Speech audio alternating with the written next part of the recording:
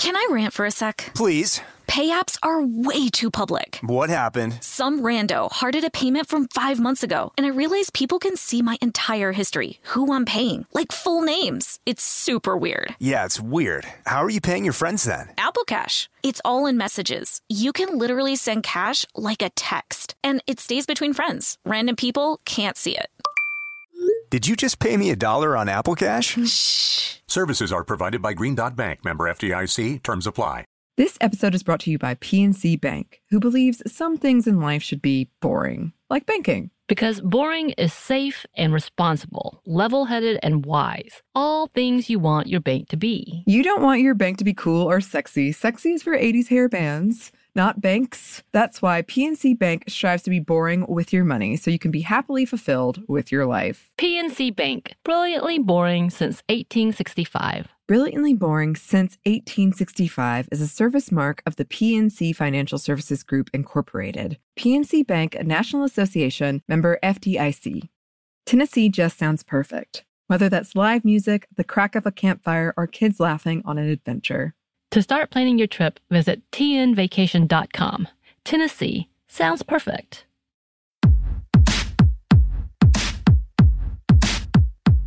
Hey, this is Annie. And Samantha.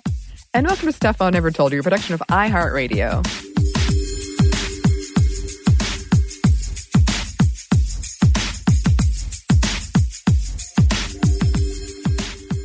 Before we get started into this one, I just want to share a very important fact. Samantha and I are wearing the exact same t-shirt. It's true. And we may or may not both not be wearing bras. Yes, that's also true.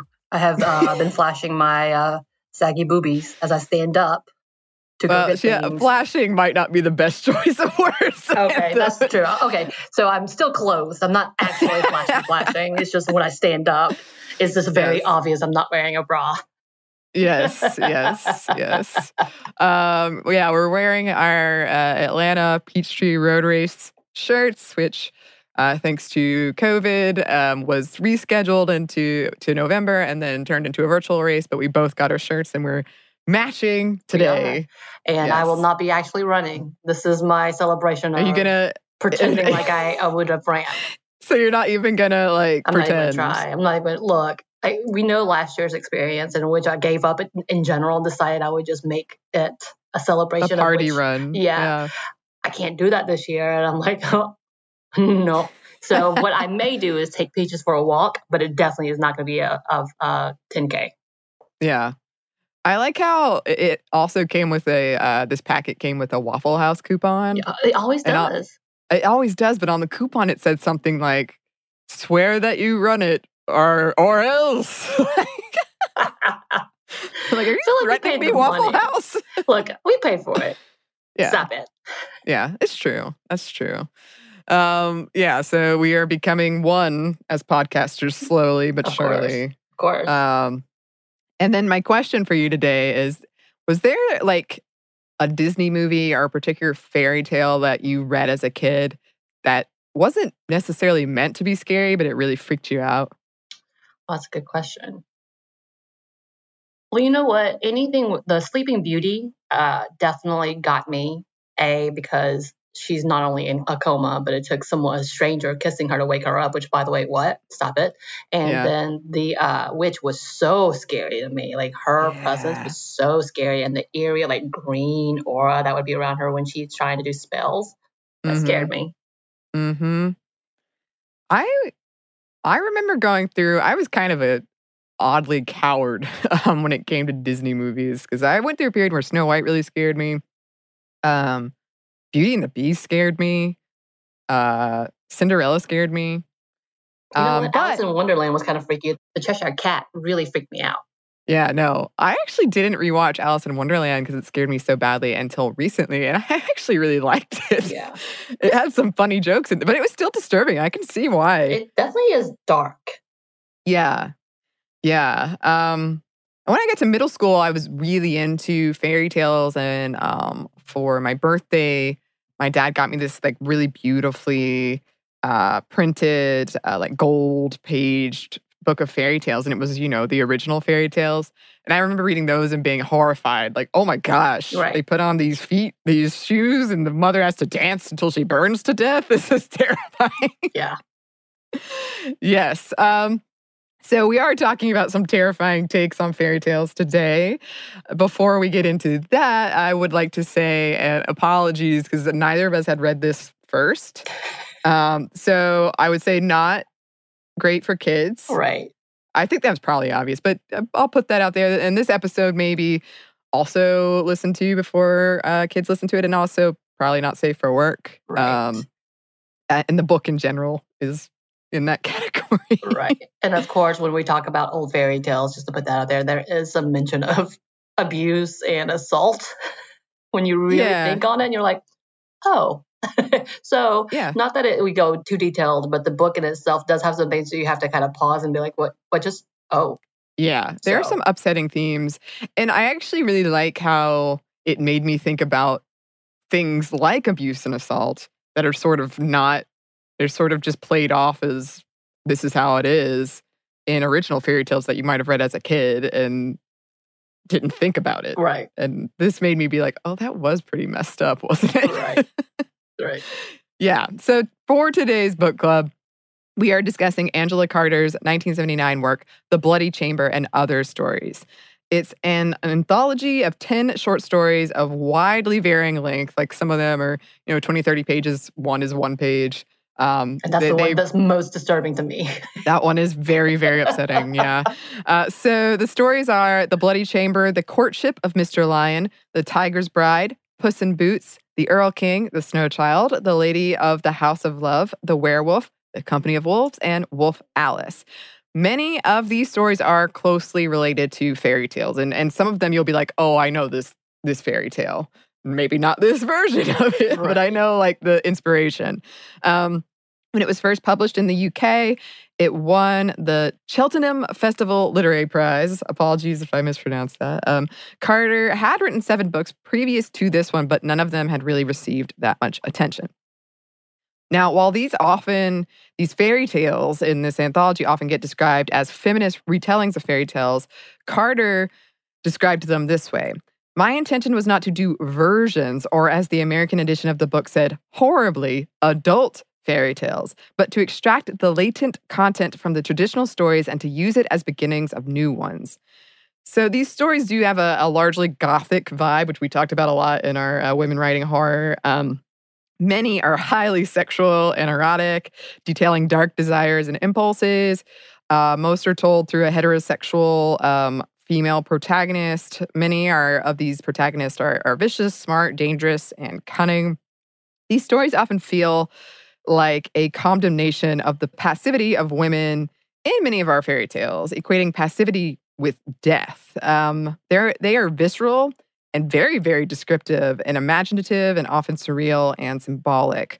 She drew a lot of inspiration from 19th century poetry and 20th century French writers who deployed structuralism and surrealism in their works. Many of these short stories bleed into each other, or at least I felt like they did, especially like towards the end when it's all about wolves. Yeah. They were very, it seemed like they were retelling the same story in different contexts. Yeah. For sure. And I liked how you said bleed into each other because that's also a big theme here. And we'll talk about that later. So this book caused and continues to cause shock. I will attest to that. And Carter knew this. She once said, quote, I was taking the latent content of this traditional story and using that. And the latent content is violently sexual. Yes, very much so. Many critics and literary analysts comment on how she used fairy tales to couch real-world ideas and make them more palatable to a wider audience. In a letter to a friend of hers, Carter wrote, I really do believe that a fiction absolutely self-conscious of itself as a different form of human experience than reality, that is, not a logbook of events, can help to transform reality itself. Yeah. So let's go. We're going to do brief rundowns of these stories, starting with The Bloody Chamber. Ooh. This story is reminiscent of the Bluebeard fairy tale by French author Charles Perrault, which followed a newlywed wife breaking her husband's rule, his one rule about absolutely not entering a certain room in the mansion. And when she does, she discovers the bodies of his past wives.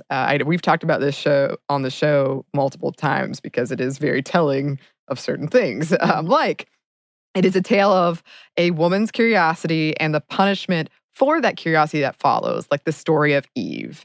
The keys to the mansion are the keys to paradise, and the forbidden room is the forbidden fruit.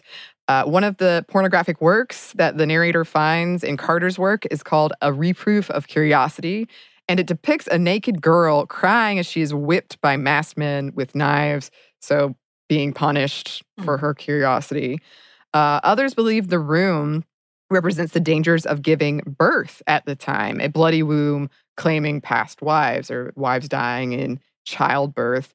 In Carter's story, an unnamed young and, quote, innocent, that word is used a lot, female protagonist marries a man much older than her who is almost certainly inspired by Marquis de Sade, where sadism comes from. If you want to know, that actually might tell you how this goes. Yes.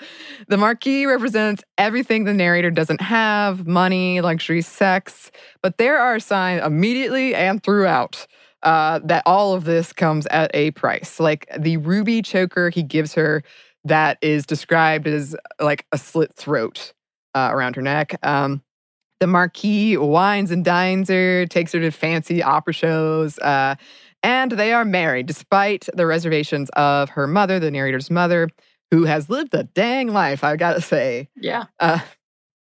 So one of the quotes that might tell you a bit about this Marquis: I saw him watching me in the gilded mirrors with the assessing eye of a connoisseur. I'd never seen the sheer carnal avarice of lust. And yeah, the Marquis has had many past wives, all of whom had artistic and or feminine talents. He sort of collects women of talent and beauty, it seems. The narrator herself is an excellent pianist. The newlyweds make their way to the Marquis's mansion, where the narrator nervously awaits their first time having sex. She does find this book on sadomasochism, and when the Marquis walks in on her kind of being appalled by this, it turns him on. He views her as something innocent to corrupt. He pretty much says that to her. So he takes them to their bedroom, which is essentially, it has like a wall of 12 mirrors, and they have sex, which is very much described in these violent terms, like impaling, taking virginity, all of this despite the protestations of the narrator that it's daylight. He says, all the better to see you with, which we recognize from fairy tales. Then the Marquis is called away for months, and he gives her the keys to his mansion with strict instructions not to enter one specific room. But of course she enters it. Of course. And he also gives her the key. Yes, but he gives her the key. Not to go there. Exactly. And of course she does. And she finds the bodies of the Marquis's previous wives and various implements of torture, dead, iron maidens, racks. She drops the key in blood and is unable to remove the stain from the key. And she touches it to her head, and it leaves this red mark that she is also unable to remove. In her fear, she speaks with a young man, Jean-Yves, who came to tune the piano and stayed to listen to her play. And it's like immediately clear that, oh, so they're a better match, I see. So he returns early. The Marquis comes like as if he sensed what she's done, or it's been a trap that he's just waiting for her to fall in. He comes back, discovers that she disobeyed. He decrees that she is to be executed by beheading. Jean-Yves, powerless to help her, stays the night with her before her scheduled execution. The Marquis forces her to put on the ruby choker, and he removes her clothes, preparing to decapitate her with a sword. Now, in the Bluebeard fairy tale, the bride's brothers come to her rescue, but in the Bloody Chamber, it is her pistol-toting mother who came to her daughter's aid after hearing her daughter's distress on the phone and embracing this feminine intuition and maternal instinct that told her something was wrong. The narrator and Jean-Yves get married, and they make use of the Marquis's wealth that was left to her. They give a lot of their money to charities. They turn that castle into a school for the blind, and she opens a music school. But the red mark remains. And yeah, this story is definitely a look at the dark side of S&M and all-consuming, dangerous passion and its deadly hypermasculinity in this sense. The male gaze represented and amplified by the 12 mirrors in the bedroom. He chooses her clothes. He controls when they have sex. Like, the male gaze is almost a character in itself in this. Right. And everything is definitely a trap. I will say the mother, it reminded me of our episode of Noor Jahan, the empress that killed the tiger, because they mentioned, the daughter mentions how her mom was so brave that she had killed tigers and was a known hunter for that. And so seeing her ride up in the horse reminded her of her, what does she call it? Indochina, something like that, era. And so I was like, wow, I wonder if that had anything to influence Carter's character of this mother. I wouldn't be surprised because I was looking at the inspirations behind all of these fairy tales, because most of them I recognized, but some of them I didn't. Right. I had no idea about this when you had to tell me. I was like, what was that? Yeah. I think I've only heard of this one because of this show, because it is one that comes up a lot of like feminist discussion about that fairy tale. But a lot of the fairy tales were inspired by Indian fairy tales. So it would make sense to me, absolutely. But I thought that too. And then the next story is The Courtship of Mr. Lion, which is very reminiscent of Beauty and the Beast. After Beauty's father not only fails to get her the single white rose, he also suffers car trouble in the snow. He trudges out to this huge Gothic mansion, and when he goes to claim the knocker in the shape of a lion's head, of course, and that should have been kind of like oh, wait, hold on. But the door opens for him mysteriously again. Oh, wait, hold on. He makes himself at home, putting his coat and hat away, because, who doesn't do that in a stranger's house? He immediately is like, oh, yes. Of course, this is what's supposed to happen. And a big dog greets him, and he eats some sandwiches that just laid out, drinks some drinks, and is able to call for some help with his car. And feeling super at home, obviously, he's feeling very comfortable. And certain that the owner of the house must be kind and won't mind, because sure, he takes the last beautiful white rose. Not so good. No. The owner of the house reveals himself, an enraged lioness figure. He's furious this man took advantage of his hospitality and tried to steal from him. And in a panic, the man tries to explain that he just wanted this rose for his precious beauty and shows the beast a picture of her. Of course, the beast relents, agreeing to let the man go on the condition Beauty has dinner with him. Obviously. So, of course, Beauty does, and the beast aids her father in acquiring the wealth he lost after the death of his wife. Beauty is largely left alone during the day, hanging out with the dog, which, yes, we hear about the dog a lot, reading books, but gradually she builds a relationship with the beast, who one night after they speak for hours, he kisses her hand on a whim and is terrified. He allows her to leave. She's been allowed to leave after the first dinner, but stay while her father was away, and she returns to London with her father, making a promise that she would return before winter is over. However, she kind of forgets, because she's living that life, that glamorous life, and looking in the mirror, she all of a sudden remembers, because she doesn't recognize the self who is overly confident and maybe a little bit egocentric, because she has now gotten accustomed to this wealth. And all of a sudden, the dog returns and pays her a visit, begging her to return to Mr. Lion. And she does so, realizing she broke that promise, and finds him dying from heartbreak, of course. They profess their love to each other, and all of a sudden he's a human. Yay! Happily ever after. Yeah? Yeah. I really liked this story. And I think purposefully it did annoy me that her dad was like, she should have dinner with you. Like, she doesn't get any say in this thing. Like, the beast is like, only if, as though she's property, which at the time, pretty much was. So. Yeah. But the next one is another take on Beauty and the Beast. It's called The Tiger's Bride. So after the female narrator's father, who is this drunken gambler, wages his daughter to a mysterious masked man known as Milord or the Beast, and loses, she is understandably furious. She's real mad. She destroys the white rose her father gifts her with as sort of like, sorry, I bet you and lost, honey. Mm-hmm. Yeah, she's like, She is transported to his palazzo, the Beast Palazzo, and he requests her presence. The masked beast claims he will allow her to leave with enough treasure to make up for everything her father lost if she strips herself naked. She laughs in his face and counter-offers she will pull up her skirts in a dark room and gently cover the top half of her body and give him a window of time, and then she will leave. He seems hurt by her assumption and refuses this. She is tended to by a valet and a robot that looks like her, and eventually discovers, after the valet demands she view the beast naked, that he is a tiger man similar to the stories she heard growing up.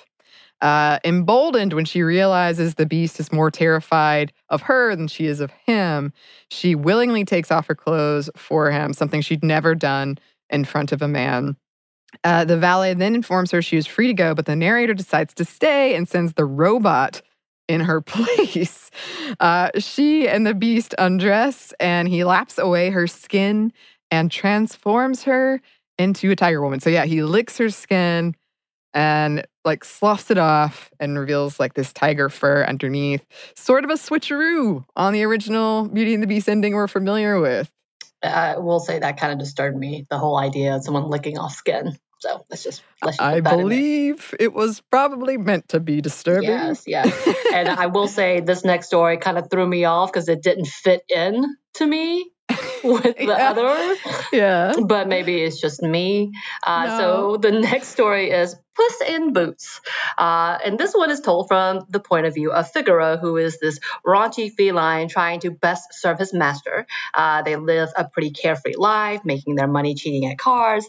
That all changes when the young man, his master, falls in love with a woman kept in a tower by a greedy old man who views her as just another thing he owns, which seems to be, again, a theme throughout. Yeah. She's usually hidden in a veil and heavy dress, and she's often accompanied by an old woman who acts as her keeper, which, by the way, is also another theme. There's a lot of keepers throughout. Yes. Mm-hmm. And Figaro, believing this whole love thing would pass and their lives could go back to what they were if his master got some satisfaction, quote unquote, he arranges for them to meet up in the tower by posing as an exterminator, and the woman in the tower and the man have sex. Nice.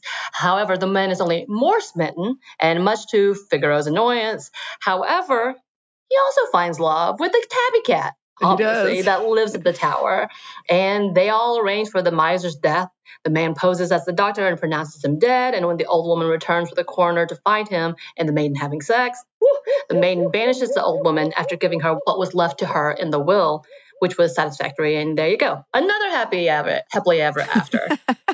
Except for the miser, I suppose. I guess so. He had what was coming to him. Yeah. I mean, the thing that makes this one so different than the rest of them is it is told from the point of view of a very raunchy cat. Right. So the tone is suddenly like, whoa. Right. You're like, what is happening? What is happening? Yeah. After that is The Earl King. This one is based on old folk tales around a sort of forest goblin or forest spirit. A woman ventures into the woods and becomes enamored with the Earl King, who seems to be the forest personified. His hair is like leaves fall out of it. He lives off the bounty of the forest. And he has cages of birds. Eventually, the woman realizes he plans to transform her into a bird and cage her. So she strangles him with his own hair, and it doesn't really say, but her plan is to free the other birds from their cages. You don't actually know if she does that. This is her plan. Yeah. And then she has also realized all these other birds were other women that had been transformed into birds and that a lot of them had died. Yeah. This is one where I love, this happens to me a lot when I watch horror movies where after it ends, I'm like, wait a minute. I need to look up like Wikipedia to see I understood that correctly. Right. She's going to turn into a bird? Okay, good. I got it. Well, part of the thing was like, is all of this metaphor? Like, is she talking about a man or is she talking about an idea of a man? I'm very confused. Well, and that's another theme that comes up throughout is this idea of like the caged bird and can the songbird learn another song, which I do think is telling, kind of commenting on women in these stories. Can women learn another song? Can the caged bird be free? I have these and other thoughts at the end. But okay, we're about halfway through. So we're going to pause here for a quick break for a word from our sponsor.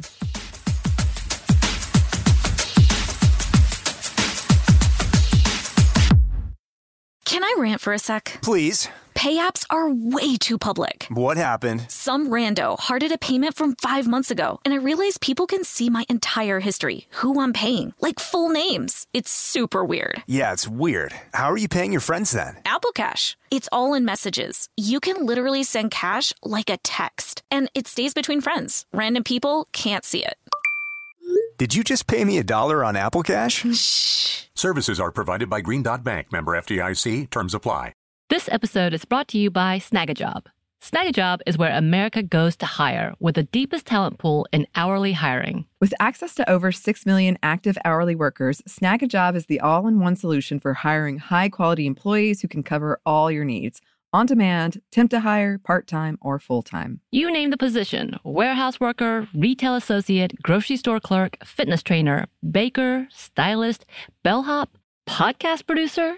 Yeah, Snagajob's got a worker for that. With their easy-to-use platform, you're able to seamlessly post and fill available positions quickly with a dedicated customer support team to provide all the help you need along the way. Kind of nice knowing you have a talent pool like that in your own backyard, right? Snagajob is the partner you need to keep your business running smoothly. Visit snagajob.com or text SNAG to 242-424 to talk to an expert. Snagajob.com, where America goes to hire. This episode is brought to you by PNC Bank, who believes some things in life should be boring, like banking. Because boring is safe and responsible, level-headed and wise. All things you want your bank to be. You don't want your bank to be cool or sexy. Sexy is for 80s hair bands, not banks. That's why PNC Bank strives to be boring with your money so you can be happily fulfilled with your life. PNC Bank, brilliantly boring since 1865. Brilliantly Boring Since 1865 is a service mark of the PNC Financial Services Group, Incorporated. PNC Bank, a National Association, member FDIC.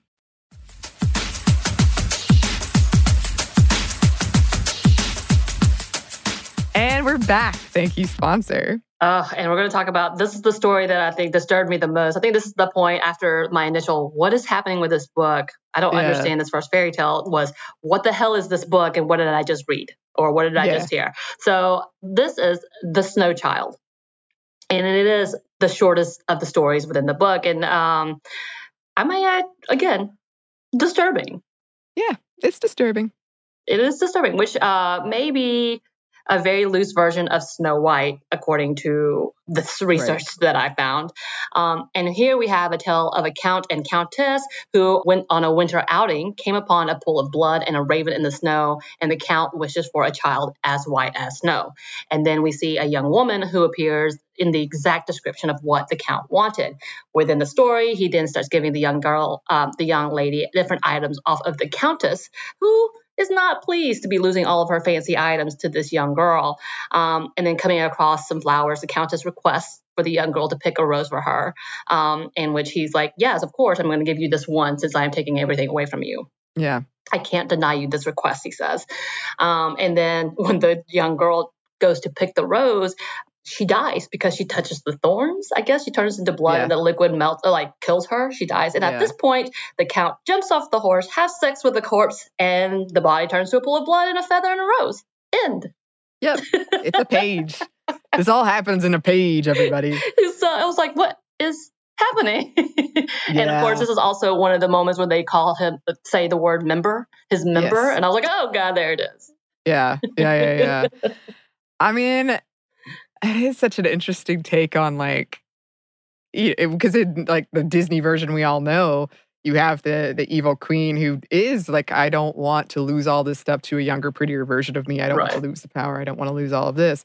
And this was like a much more condensed, violent, disturbing version. Right. It was kind of one of those moments of like, because I think it does end with the Countess just kind of looking. And I imagine her having a smirk, and that was the end of the story. Yeah. That seems about right. I mean, and again, stuff like this does make me be like, oh yeah, maybe the original version wasn't as disturbing as that, but it was still pretty messed up. I mean, again, yes, for sure. She had to run away from someone and left with 7 strange men. Yeah. Yeah, and I mean, her stepmom tried to kill her with an apple. It's all... It's a thing. Also, the sleeping kiss. It's a thing. Yeah. Keep putting her in coma. After that was The Lady of the House of Love. I loved this one too. This tale came from Fairy Tale Sleeping Beauty and a radio program called Vampirella. Here we have a new Nosferatu, the narrator, and she is a sad girl who just wants to love. And she and her mute, as they say in the story, there is some outdated language in these for sure, yes. Live together in an abandoned, deserted village. And when travelers come through, the servant lures them to her home so she can feast on them. Enter an English virgin soldier who is biking through the town, which, by the way, this is happening during like World War I think. Yeah. He is lured in, and we see that he has caused some conflict in the vampires' poor dead heart. When she pricks herself with a rose, shocked by the sight of her own blood she'd never seen, the soldier kisses her wounds, and she is found dead the next day. And he kind of leaves unsure of what went down there. Yeah. And he goes back to war and is presumed dead. So I guess he remained a virgin the entire time and died. Well, that's fine. Yeah, that's what I'm assuming is like this one virginal character is a man who goes off to war to die. And then it's kind of like, oh. Yeah.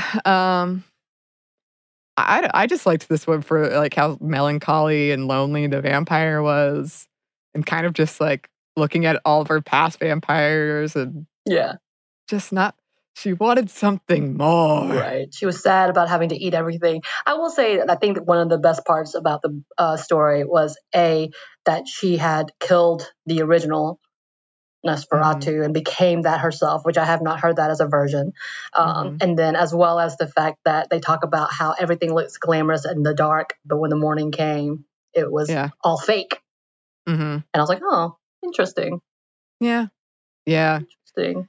And like the description of her from the English soldier's perspective too is interesting because she's kind of like this mismatch of like looking really young and innocent except for her mouth. Right. And her eyes. Like, I liked it. Dead. So the last few stories are actually a variation of Little Red Riding Hood. And yes, they all involve wolves and werewolves. And this story is called The Werewolf. And this story is a nice little tale of a well-prepared young girl who's off to take her ailing grandmother some oatcakes and treats, which, by the way, when they kept saying oatcakes and jam, I was like, have I ever had that? That sounds really good. Because I hear this throughout the story. That's a fairy tale type thing. It really is. It really is. With her trusty hunting knife, and you will hear throughout the story, or you will read throughout the story, I listened to this, by the way, how she knew how to use it and was well prepared to use it. She goes into the dangerous woods to see her grandmother. Here she encounters a wolf, which she quickly handles with her, again, trusty hunting knife, and takes off the wolf's hand, which later turns into an old human hand with a ring on it. When she arrives to her grandmother's home, she finds her grandmother in bed in a lot of pain. And when she uncovers her grandmother, we are told she no longer has one of her hands. Oh, no. At which time the townspeople come through realizing that the grandmother is evil and take her out, essentially. And while the young girl inherits all the grandmother's belongings and home, and she's really happy and rich. But was it true? We may never know. And then the next one is The Company of Wolves. So this is another variation, but this time It is a love story and a tale within a tale. Fairy tale inception. We begin the story with a story of a witch cursing a wedding party to become wolves and having them come to her cabin to soothe her with their howls. And then we have another quick tale about a woman and her husband on her wedding night. He goes outside to relieve himself but doesn't return. So she marries another man, this one who is not too embarrassed to use the chamber pot, she says, to pee inside, basically. She has a couple children with him, and they suddenly discover the old husband when he comes back, and he's furious that she remarried, so mad that he chews on her son's leg, and the new husband kills that man. And when she cries for the dead husband, he beats her. Completely normal. Completely normal. In these fairy tale worlds, I guess so. Then we move on to a young girl who is traveling to see her grandmother. She also has a hunting knife, and she meets a handsome young man who makes a bet with her to see who can get to her grandmother's house first. Him with his fancy compass, or her and her usual route. And the winner gets a kiss, which I'm like, whatever. Anyway, that's me. Well, you fast forward, he beats her there. Turns out he's a wolf. Surprise. And eats the grandmother. And all the infamous lines are in this one. What big eyes you have, what big teeth, all that stuff. And he hides in the bed waiting for the young girl. The young girl arrives. She walked as slowly as she could, so he would win. And finds a bit of the bloody remains in the fire and the young man in the bed. She then hears howling around her, in which he says, "Those are the voices of my brother's darling." He moves forward, and instead of eating her, the story ends with them sleeping together. This one also has one of my favorite lines when she laughs in his face and is like, "You will not make meat out of me." Oof. Yeah. Get it, girl. Yes. And then we come to the last story, Wolf Alice. And this is actually a very loose variation of Little Red Riding Hood, but also a take of Alice in Wonderland, or more precisely, Through the Looking Glass. And y'all, this one has it all. Wolf parents, a vampire, mean nuns, and a woman who was first raised by wolves and brought into, quote, civilized society, where we have a tale of a young girl who was discovered in the woods after her wolf mother, literal wolf, is shot, and they bring her into a convent where the nuns try to teach her social norms. When she's not very receptive, they decide to dump her at the doorstep of the scary Duke, who prowls at night eating corpses. So, yay. And she grows up there learning a bit more about humans and stays at the home where she takes care of the Duke. And while there, she discovers her own reflection in a mirror, and she soon discovers a new friend. So she makes friends with this mirror image. Yeah. Later, we see she learns that it is her in the mirror. And after finding a bride's dress, I think it was behind the mirror, which, by the way, was one of the corpses that the Duke ate, she puts it on and has a revelation of her feminine identity. And later we see a mob that included the husband of the bride coming to kill the Duke, but sees the young girl and mistakes her for the ghost of the bride and decides to leave the Duke and the young girl alone, and they reside happily ever after. We can assume. Hard to say. Hard to say. I will also say this one features a lot about menstruation and her getting her first period. Yes, the menses. And figuring that out. So, throw that into the ring with our scary menstruation stories. Because she cried and thought she was dying. And she was trying to find all the cloth to clean herself up. Yep. So that was a whirlwind adventure of the 10 stories in this book. But we do have some discussion about themes. But first, we have one more quick break for a word from our sponsor.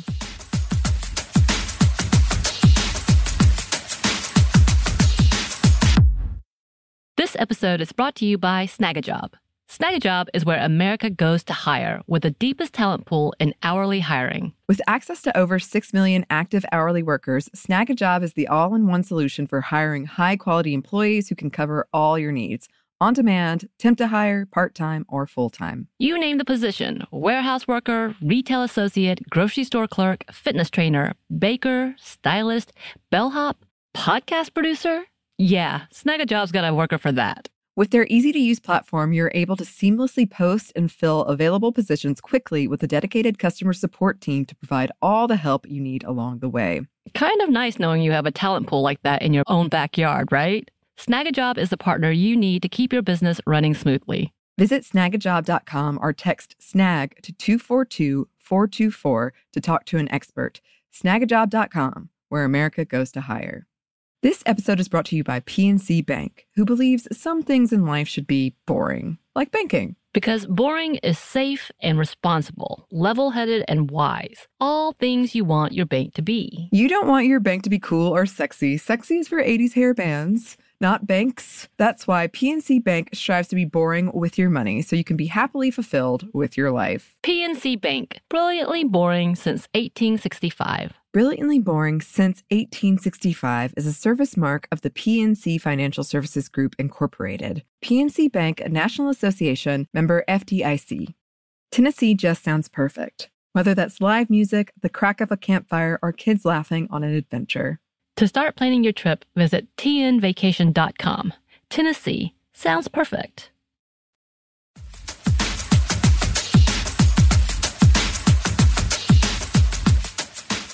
And we're back. Thank you, sponsor. So obviously one of the big themes in these stories is sex and desire, particularly for women, women's pleasure, and like taboo areas a lot. But also, like, I was thinking about this, and it's sort of the prism of what it can be and what it often is. Like, because a lot of it is framed as something that's very violent and painful for women, and it's all about the man, all about the male gaze. But then some of it is absolutely like, you know what, werewolf dude, I do want to have sex with you. Or even tiger dude, I do want to take my clothes off and I feel empowered. And so it's interesting because you do see just these different takes and angles on women's sexuality and desire and what it can look like and the expectations of it and what we see as taboo when it comes to it. For sure. I think that she does a good job of also calling it what it is instead of just saying they had a night together. She's like, no, he either she enjoyed it or she didn't like it and it was this and it was a force and it wasn't that. And she didn't just kind of mince words. She just said what it was and then moved on, but made sure you understood exactly what happened. Yeah. And I think The Bloody Chamber, I really appreciated how it painted it as this thing that the narrator, who's very young, had never had sex, and she was nervous about it, but looking forward to it, but was afraid to like admit she was looking forward to it, but also was like genuinely not sure what this was going to be. And the Marquis, who is, I mean, it's all about him and his pleasure, and he doesn't care what pain comes from that, and probably that would make him get off even more is pain. Like one of the quotes from that, as they had sex for the first time, is, "A dozen husbands impaled a dozen brides, while the mewing gulls swung on invisible trapezes in the empty air outside." And it wasn't a pleasurable experience for her. No. And just the way it was kind of discussed in terms of she was this innocent thing for him to corrupt. She was like a piece of property to him. And even her kind of recognizing that. Right. And she understanding that. I also thought it was interesting, once again, the usage of the word member. Yeah. Again, as well as the fact in the Company of Wolves story, where they describe when he undresses and reveals himself, and she's like, "Oh." Yeah. Yeah. I'm like, they didn't say the member here, but they sure did mention they implied it. that he was a beast, quote unquote. Yeah. And yeah, I thought it was really kind of funny. I was like, all right, that's an interesting take on all of this, I guess. It's kind of very romance novel-esque. Yeah. Well, and that too of like, again, the original inspiration for these, which a lot of the versions we're familiar with have been very sanitized. But like she says, like Carter says, there is this latent sexuality that, you know, as kids you might not pick up on, but it's just always there. Right. That it's a love story. And, you know, it might be with a beast. And as a kid, you're not thinking about like the sex or like what does the woman want when it comes to that. But seeing it laid out this way, it did make me appreciate just how, especially that message of property, which comes up a lot of like women being viewed as property and being passive, which again, she was really like, I think that is death for women in these stories. There is also a lot of discussion of virginity. Like almost everyone probably has something about like virginal, innocent character who either gets corrupted, in heavy quotes, or never does and goes off to die in war. I was going to say, it was a nice little flip for the Lady of the House of Love. I don't know if I've heard many stories of the virginal man who came and disarmed the monster. Yeah, and I think that was, just a commentary too on, we've talked about this a lot, but for the way we treat virginity historically and currently is so messed up. Yeah. Especially for, well, I know I want to say for everybody, but young girls, of like it makes them more valuable in this idea of property, right? Or like wanting to be in a relationship with someone, and you have these in these stories, these beasts wanting to be with them for that purpose, right? I mean, I definitely think it goes with the idea of ownership for sure. Like, no one can really own you until they have put their dick in you, I guess, essentially. And that's kind of that whole, because that's when we look at the old traditions of young brides and being sold off for whatever property, inheritance, whatever, whatnot, they often say, or you often hear the mentioning of, oh, she's still intact. Right. So she's never been owned before. She's completely yours and pure. It's just kind of like, ugh. Yeah, that's what it is. Yeah. And I mean, in a lot of these stories too, you see, like, because the father, prior to that, is seen as the owner. And so many times I was like, what jerk dad is just like, yeah, have dinner, beast, have dinner with my daughter. I'm sure it'll be fine. Or you're going to like, give me money? You're going to let me use my gamble? Jacket here? Cool. Yeah. I will say, we perhaps didn't categorize that super well. I mean, it was like on a plate that said "eat me and drink me," which I personally would have been like, "No thanks." But, you're right. That was something that I would just like get outraged at, and I'm like, "This, I know this is what this is doing, and it's supposed to make me mad, but I'm mad. This is bullshit." And then there's a lot of talk of menstruation, and tying it to werewolves specifically, which we did talk about with like ginger snaps and sort of that whole once a month, the full moon, the curse thing. The curse. Yeah. Yeah, and I do love their blood tales and the Menses being mentioned specifically to Wolf Alice and her becoming a woman. And it does definitely have this whole like transformation, but this terrified confusion about what's happening to her, as no one will tell her, no one talks to her. Right. And so it's kind of like, that's an interesting look at her fear about why she thinks she might be dying. And then also because in her solitude, she's not really understanding what's happening, but she measures her menses by the moon. I did note that, and I was like, that is very interesting. Yeah. And I mean, I love the whole, it's sad, but that she has friends with her reflection. And I was like, is this, a message about, we need to befriend ourselves. We need to learn from ourselves and, care about ourselves. I don't know. A little more. Appreciate ourselves. Yeah. Maybe that's me just reading too much into it. I don't know. But that's kind of our thing here. So I'm going to go with it. Then there's a lot of stuff about marriage. One quote from The Bloody Chamber: "My husband, who was so much love, filled my bedroom with lilies until it looked like an embalming parlor." So in this story, there's a lot of symbolism with the lilies representing death, rebirth, and sex. Another object fetishized by the male gaze. This was just another instance of me being, I've always thought it was weird how quickly people get married in these fairy tales. But the way it was painted, specifically in The Bloody Chamber, of just almost like death. Yeah. For her. Yeah. It's spelled out death. Yeah, and talking about flowers, I think about the rose, the white rose, which is mentioned throughout all the story as well. But it's kind of like the gift It's like Yeah. the representation of my love or for forgiveness, asking for forgiveness somehow. And it's like, that's interesting. It has to be a white rose, so it has to be pure. It can't be. Yeah. But the thorns on it may kill you. The thorns. Watch out for those thorns. Those will kill you. Stop and smell the roses, but don't touch them. Yeah, I love in the Tiger Man when she like rips apart his rose. Yeah. She's like, "Oh, you give me a rose to forgive the fact that you gambled me away?" Yeah. No. See, I'm getting mad all over again.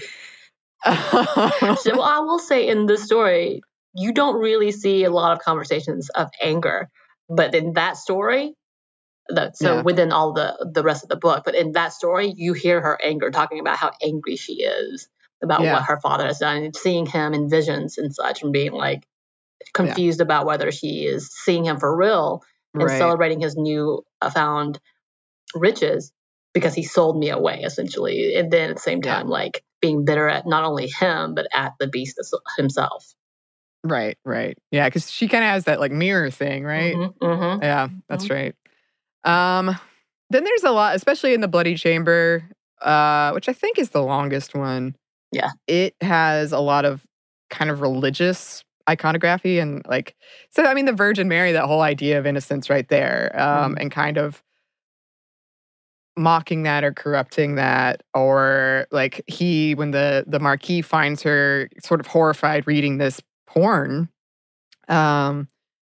he says like, "Ooh, the nun has found the Bible, like the holy books or whatever, the scripture," and him seeing it as sort of like his right. He is God in her world, and it is his right to do with her as he pleases. There's a lot of that kind of stuff going on. Yes, I was very creeped out by that. And obviously, the patriarchy and women as property, which is the same thing as the ownership. We hear that throughout as they talk about the father and the husband and the male suitors referring to women as property, which is, again, like even in that wolf story where the dude, when she weeps over her ex-husband who just got killed, or first husband, I guess, because that was on that next, and then he beats her because, how dare you mourn something? How dare you feel feelings? I thought that was very telling of the story. Of course, that she continues to bring that up, as well as she flips it oftentimes by having ownership change from "I own my own body" and I'm giving it to you kind of mentality as well. Yeah. I remember in the Tigerman one where she was like, "No, I want this." Like he didn't ask her to take off her clothes. She was like, "No, I am empowered here. He's the scared one." Right. Yeah. Things like that. Just the words used. Like I remember in The Beauty and the Beast, the Courtship of Mr. Lion one, how he refers to her as my beauty, like the dad does and he does, which weirded me out. Waging the daughter away, offering the daughter for dinner. And, it's takes on these because then the woman in these stories does have agency and does make her choices. But that's still there, that element of, who truly gave her permission. Like, well, you'll like it. It's kind of that weird theme.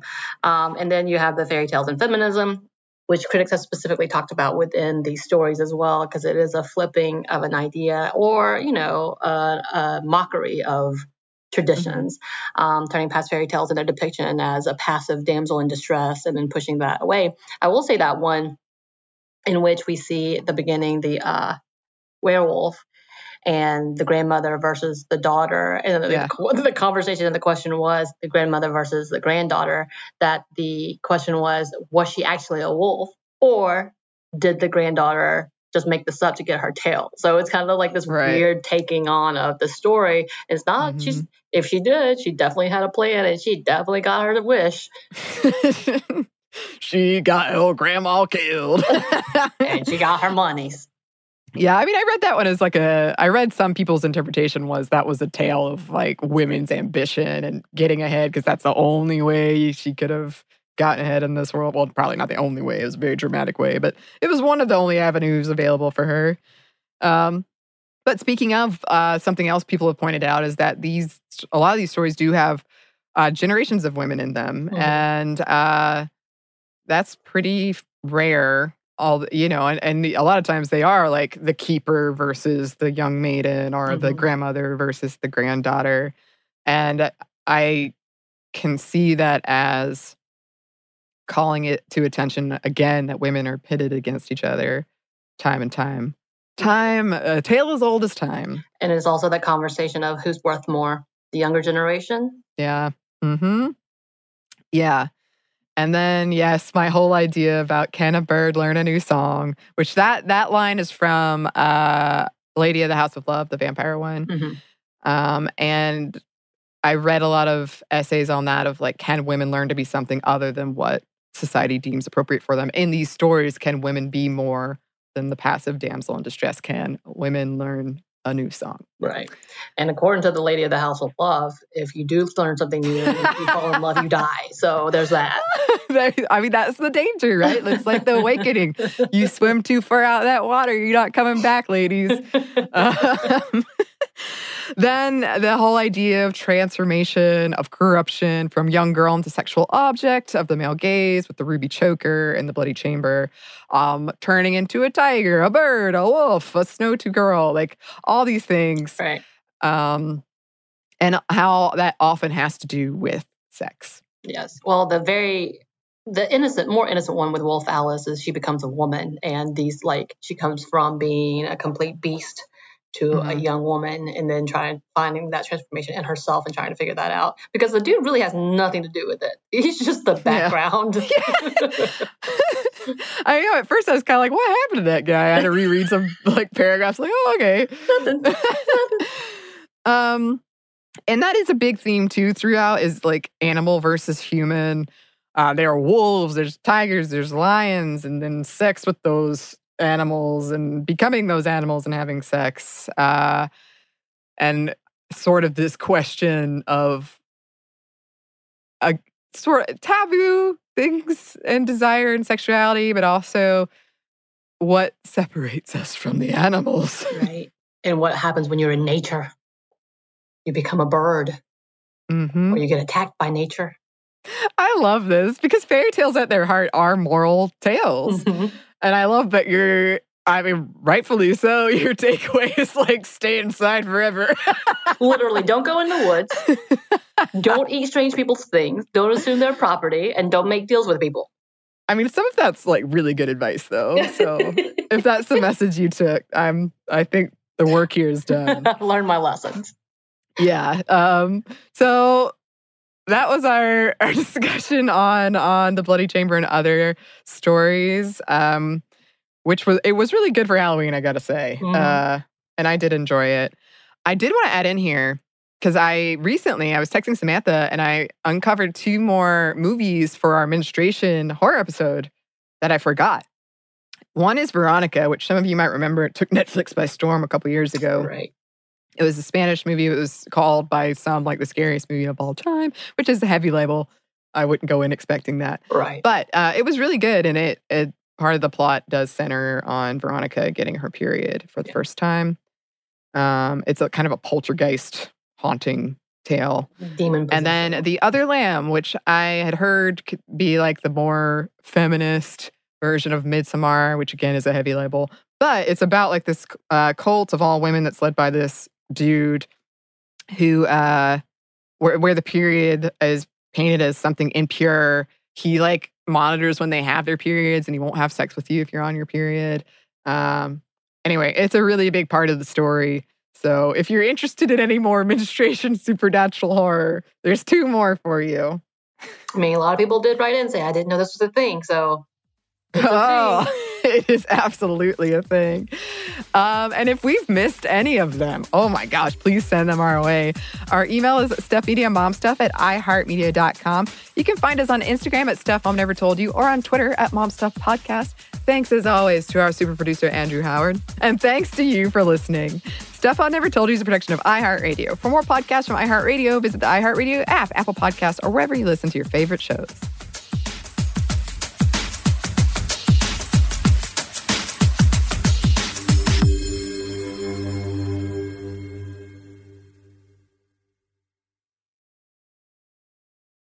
This episode is brought to you by PNC Bank, who believes some things in life should be boring, like banking. Because boring is safe and responsible, level-headed and wise. All things you want your bank to be. You don't want your bank to be cool or sexy. Sexy is for 80s hair bands, not banks. That's why PNC Bank strives to be boring with your money so you can be happily fulfilled with your life. PNC Bank, brilliantly boring since 1865. Brilliantly Boring Since 1865 is a service mark of the PNC Financial Services Group, Incorporated. PNC Bank, a National Association, member FDIC.